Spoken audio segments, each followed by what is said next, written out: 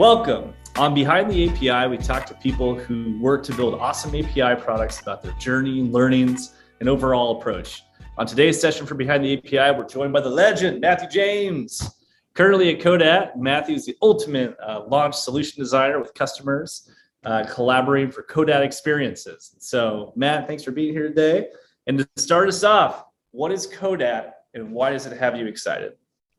Hey, Kirby, thanks for having me. I feel very lucky to be here. We were just talking about this, but compared to some of your other guests, I feel like just a guy who plays with an API sometimes. Not But true. to get right into it, Codat is basically the answer to the question, what if you could have easy, standardized access to small business data? So any kinds. Let's narrow that in a little bit. So Codat provides integrations in a standardized format to three broad sources. So that's accounting, banking, and commerce data sets. Now, who's this useful for? Usually two kinds of parties. One, you're offering some sort of financial product, so you need to be able to interface with their QuickBooks or their bank accounts or their e-commerce platform so you can see their revenue. And the other kinds of players are people who are offering services direct to that small business. So maybe that's an accounts payable solution, saving the business time. Instead of having to go through 100 bills in a month, you get it all once, click a button, and it's done. So those are our two sort of sides. And at the end of the day, Codat really is making life easier for small businesses. I get excited about it for that primarily. But when I see also what kinds of things people are doing with the product, that really gets me excited too. Because we were formed out of a lender. That's what the first obvious use case was. The founders actually were tasked with going to build API integrations. And they're like, we should just be able to buy a product that does this. But the product didn't exist. So they went and founded Codat. And 4.5 years later, here we are. So some of the things that we never imagined, though, things like R&D tax credits, huge. And some exciting people doing ESG reporting, also very cool, sort of on the forefront of where business is going. And then also like every other client also just gets me excited. Yeah, I've definitely been a customer of one of the Matthew James solution design sessions because I feel like oftentimes people show up with one use case, but then once learning about the breadth of what Codat offers, and has grown into and is continuing to grow into, there's a lot more creativity that can be unlocked. Now, before we go into more of that, let's start a little bit in your API journey. So how does a person with an economics background find themselves nerding out in APIs in the high rise of New York City at a cool fintech? We can do a little history lesson on me. So my economics degree, as you've mentioned, that was from Wheaton College back in the day. Definitely skills that I use every single day. Really, bachelor's degree, so worth it.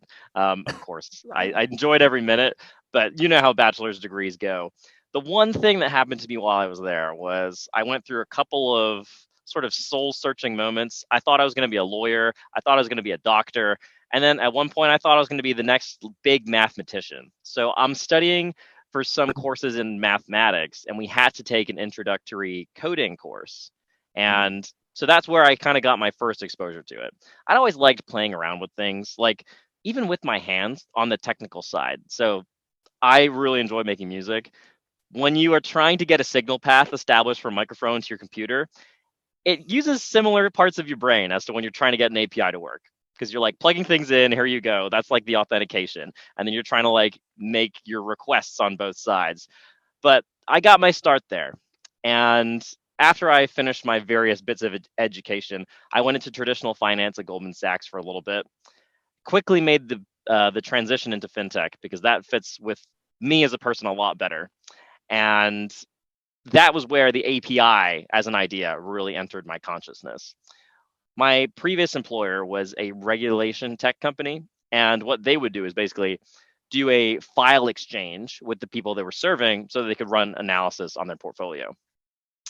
And that was, of course, done either through a file upload or the preferred method, the API. Mm-hmm. And so once I found out about that, I was troubleshooting this sort of things with the clients, and that's where I had to kind of like get used to the idea of an API. And then I'm playing around in Swagger, trying to figure out what a REST API means. I had some good laughs about that with a couple of my friends at that company. But once you start spending time with this stuff, it just opens up those creative bits of your brain. That's what my experience had been. There's a really great video by, I think it's Tom Scott, where it's called something like this video has X number of views, and he just uses the API from YouTube to update that constantly. So that's just like a silly example of where these things show up, but it gets my brain going. And now coming all the way to Codat, we've like reached full API potential where we literally are an API product. And connections in data, connections anywhere, right? That's basically what powers so many things that we use every day. And that's why I love being at the part or at the heart of these connections between other businesses and their data. Yeah. So when I think about developer experience or DX, and someone's kind of going through all of the stages of API discovery, a persona, and you kind of being that persona, which is I'm just trying to learn or I'm very new to APIs.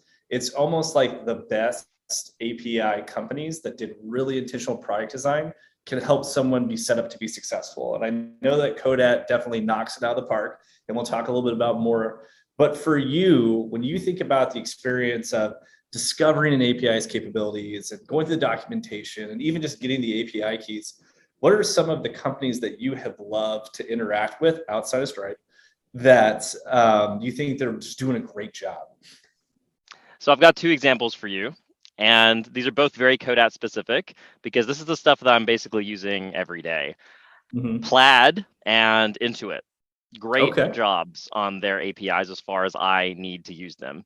So I think the defining characteristics of both of these are you can sign up yourself. You don't really need to go through some big process. It takes less than 5 minutes. Suddenly I've got a developer account. Good, we're in. Then I can start testing, making calls to the API to an actual set of data. So both of them do a really good job of providing me with some sandbox data that I can use. I love the Intuit QuickBooks sandbox. This is like where I spend, I don't know, a couple of hours a week just playing around with things to see how we'll handle different scenarios and what our clients are going to be running into. Plaid, similarly, they do this thing where they will give you a sandbox data set if you need it, which I know sounds, like a low barrier to entry, but it's actually super helpful. So those are the Yeah. kinds of things that differentiate in my head. I'm like, okay, I can actually go and use it, and you're giving me something to play around with, and I'm very happy at that point. I did a little bit of research just to throw in one other thing if someone else wants to pull on a thread. I don't know too much about these guys, but Marqeta seems to be a very cool player coming up right now. I had a chance to talk to a couple of their guys at an event a couple of months ago, but seems like they're going to be doing some interesting stuff. Okay. And right now, the time it's recorded is New York FinTech Week, and Codat did sponsor a pretty important happy hour that I saw was sold out. And so let's say, for example, a young startup is there and they're coming to Matthew James and they're saying, what should we avoid?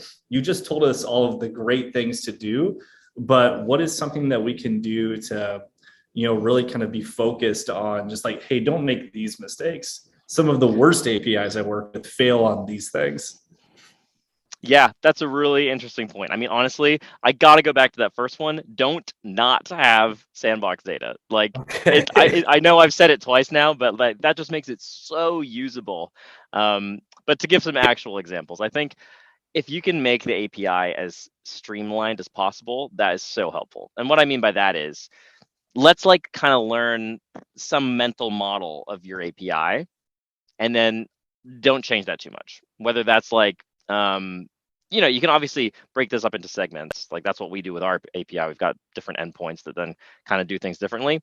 But when you're interacting with the Codat API, it kind of feels like one product. We've always got like similar kinds of objects together. I mean, this is like basic stuff, but don't Mhm. mess that up. Don't make people do a lot of context switching. And the other thing is don't have outdated documentation. No one Okay. dislikes it more than that. It's almost better to not have documentation than to have documentation which will lead your users in the wrong direction. Okay. Now thinking about still at happy hour, this fintech is just really eating up the Matthew James experience, and they're like, cool. What are some tools or vendors that you use like in your daily life that you love that you would just kind of recommend NPS hardcore? Oh yeah. I mean, there's the obvious answer, Postman. If you're doing anything Mhm. API, like what are you doing if you don't have Postman? Okay. That's like the number one tool for me. I love that thing. Live in that dark mode Postman. Um, Other than that, there are so many tool sets that people can get up and running with, right? I could go maybe a little more specific on depending what, but this is like getting into like a value thing too. Personally, I really love having things written down and well documented, even if it's sort of like ways of working. And if you're a startup, that kind of thing is going to differentiate you for yourself in 6 months when you come back and try and remember what decisions you made to get somewhere. So I love Notion, huge fan of Okay. that. I recommend everyone to be on there, just like kind of doing everything. I've got a work Notion, a personal Notion, full of API requests that I have made, full of things I have discovered that I need to do differently depending on what endpoint I'm working with. So just doing like personal documentation is really big for me. Oh, that's cool. And the hacker in you is probably really enjoying that Notion API as well. So, I haven't had a chance to play around with it yet, but I really do need ooh. to. Okay. So, in this hypothetical example, something that I love about Codat is the product marketing is top notch. And I've had an opportunity to meet, the head of Codat Design, super cool guy, and you could tell that the company puts an emphasis on storytelling. And so, when thinking about companies that are API first and trying to even kind of break down what is possible with the API, but then also what is digestible, what are some examples of some companies that are doing great storytelling and in their product marketing? And what would you kind of like recommend or highlight there? Yeah, that is such a good observation. I mean, it comes back to this like core principle that storytelling is really what we're kind of always doing. It's if I'm trying to sell something, this person wants to buy a story. Now, who's doing this well? I mean, there's some really great players out there. I like to think we do it pretty well. I agree. um, I agree. Thinking API specifically, I guess the people I've mentioned so far, but there's just a lot going on in the space. I don't know if I could point to anyone specifically who's like really tying together storytelling and APIs for me, but I know that there's a lot of good stuff happening. Yeah. I'll plug Routable is one of my favorites. The crew over there is doing some really nice things with API storytelling around accounts receivables and accounts payable. And then I've always loved Alpaca's API that allows you can do that fractional trading, and it's just a very focused thing. So you get to tell an awesome story with it. Um, Thinking a little bit about solution design. Now, when I think about Codat, it's like I know Codat accounting, and you hit on kind of that core first problem solving. You don't have to name customers on this, but thinking a little bit about where you can go with API design. What are some cool things that Codat customers are building now with the e-commerce extensions that are on there, the Plaid extensions, and starting to get a little bit outside of the accounting stack and more to in the business stack? Yeah, this is a great question. And we are certainly seeing the market kind of evolve to this because here's the difference between accounting and banking and commerce. Accounting is user entered data, and it basically always will be, at least for the foreseeable future. Compare that to your banking or your commerce data. That's like a transaction which has been recorded by some other third party. So Mhm. there's that element that we're not relying on someone to go and update books.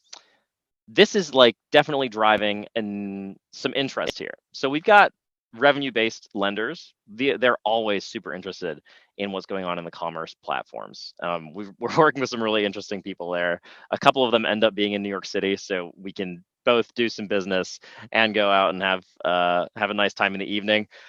Other things like that, I think a lot of people who are using accounting data want to get into this one day. So where I see this going is with some of the exciting stuff I mentioned, ESG, I think they want to get into that. That's still probably looking a little bit ahead, but that's going to be really big for them as an industry. And we are doing some new things actually to kind of take the accounting data and the banking slash commerce, do some melding together to see what we can do even better for our clients. So it's like, let's take that out, kind of take that context from accounting plus that immutable data over here and try and merge that together. One other thing I'll mention is you also have some traditional players who are moving into this space. And it's always interesting to me when you have a traditional player, so either some sort of large FI or another kind of large tech company who's ready to innovate. And I've seen this specifically with a couple of our larger clients. They're actually thinking about, how do I get into this kind of world of tomorrow? What if we just relied on the banking data? And that's kind of put us on notice to say, all right, if we're going to give this offering, what other value adds can we do? And so that's why we're kind of looking down that route I already mentioned of putting the two data sources together. The last thing I'll mention on this is or I should say, I'm always surprised at how many people want to make data easier to use.